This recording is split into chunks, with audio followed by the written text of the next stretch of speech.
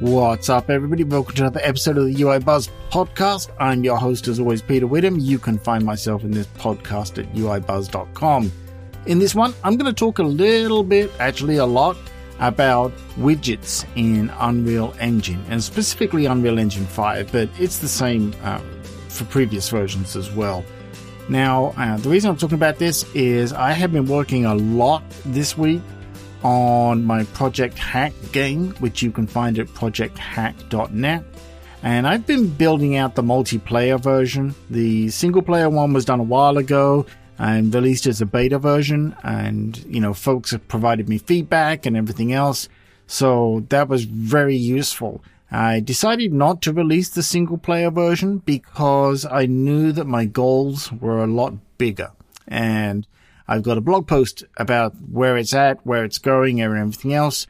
I'll put a link in the show notes for it. But let's get on to talking about Unreal Engine widgets. Now, let me start by saying I am not an Unreal Engine expert. This is only based on what I've learned and what's working for me as I walk through this and explain it to you. So, the Project Hack game is a good example of this. But basically, any game, I'm pretty confident in saying, has a UI at some point, somewhere for something, whether that's a menu or an inventory or, stats or scores, health, whatever it may be, all of those kind of things. They're widgets in Unreal Engine. And that's how we display them on the screen and how we control them and the layout. Think of it as kind of an overlay that gets laid over your game scene or your level. And that's how it works. So I've got a system that I've come up with based on doing a whole bunch of testing and a whole bunch of research on the internet as to find the best ways. And I'm going to walk you through how I do this. And it actually is surprisingly simple once you sort of get into it and understand how it works. Now, for those of you that don't know, let's talk about creating widgets first of all. So you can create a blueprint widget, as it's called, right? And I like to use blueprints. I think blueprints are great in Unreal Engine. So when you do that, you create this widget blueprint and you can add, in my case, I add a canvas, and then you can start adding controls to that screen, right? That canvas, whatever they may be, text labels, buttons, you name it, right? It goes in that canvas. And that's your blueprint, widget blueprint. Now, once you've created that, it's not going to just appear on the screen. You actually have to essentially instantiate it and then add it to the screen. Now, in my case, I actually have a lot of these because, like I say, Project Hack is pretty much, UI-based game. So I came up with a system based on some research and, full credit to all the people out there that have got wonderful explanations, tutorials, and tips and everything else. And I sort of gathered it all up and figured out what works for me. So what I do is, in the world properties for your game, you can assign a HUD class, right? Heads up display. And this is really the best place to put all this stuff because that's what it's designed for. So I have this HUD blueprint. You create a new blueprint for that, just like any others. And then you assign it in your world properties. Now, once you've done that, that is now the area where I go in and put all the necessary code, right? Which I'm now going to walk you through. So at this point, you've got your HUD blueprint and you've got at least one widget blueprint, right? And what you do is, in the HUD, I've got an event begin play in this case, but you can do this any way you want, right? However you want to trigger that event is going to work for you just fine.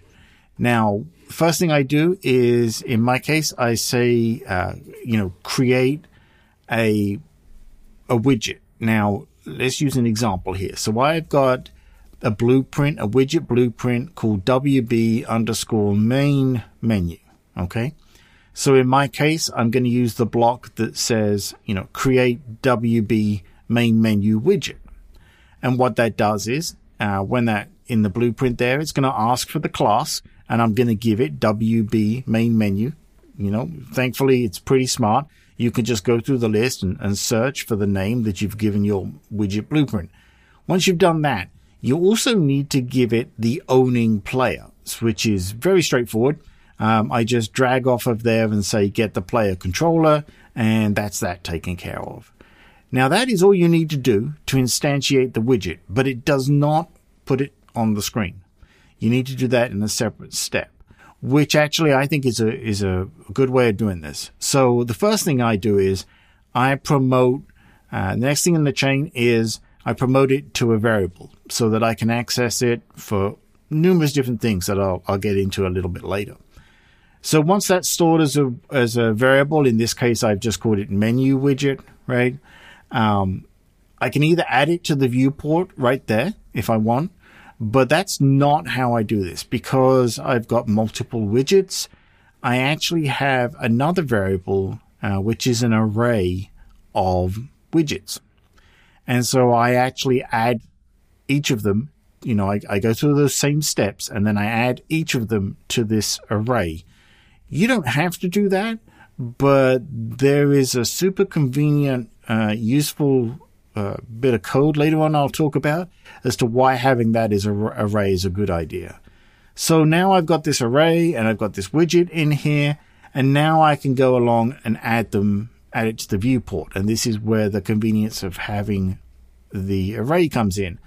Assuming that you've followed those same steps I just gave you for all of your widgets, and they're all now existing in this array. Let's say 3 items, just for example here. So you've got 3 widgets created and stored in this array. So now, because I've got this array, I can use a for loop blueprint and just loop through the array, right? And so all I do is I go through and I say, for each of these elements in the array, add it to the viewport, and I just feed in to the target. I give it the current element, the current widget. So in this case, it's going to do it 3 times. And it adds those 3 widgets to the viewport. And at this point, if you was to compile and run it, that's exactly what it should do for you. It will now add those widgets. Now, there's another advantage here, which is beneficial for what I need. Because they're in an array, you can loop through and do numerous things. So let's say that you only want to have one of those widgets on the screen. You can put some logic in there, right? So you could have a for loop that goes through and hides all of the widgets except one that maybe you specify. And then that way you have this super quick, easy coded system for just displaying a widget, and every time you want to display a new one, you call the loop, it hides them all and displays just the one you need. So that's why like having something like that in an array is really super useful. Again, you don't have to do it that way. If you've got just the one, just add it straight to the screen, right?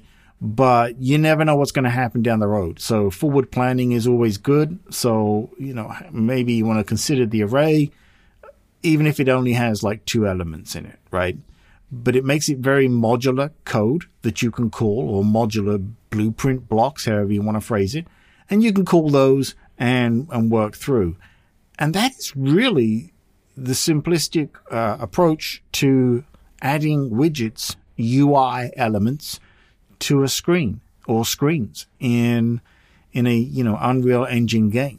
And that is pretty much takes care of it. Not going to get into the logic here of, how you code up the widgets and interact with them and all those kind of things. That's probably a conversation for another day. If you're interested, let me know, reach out to me. Like I say, go to uibuzz.com, or you can go to peterwhitham.com/contact. Just let me know.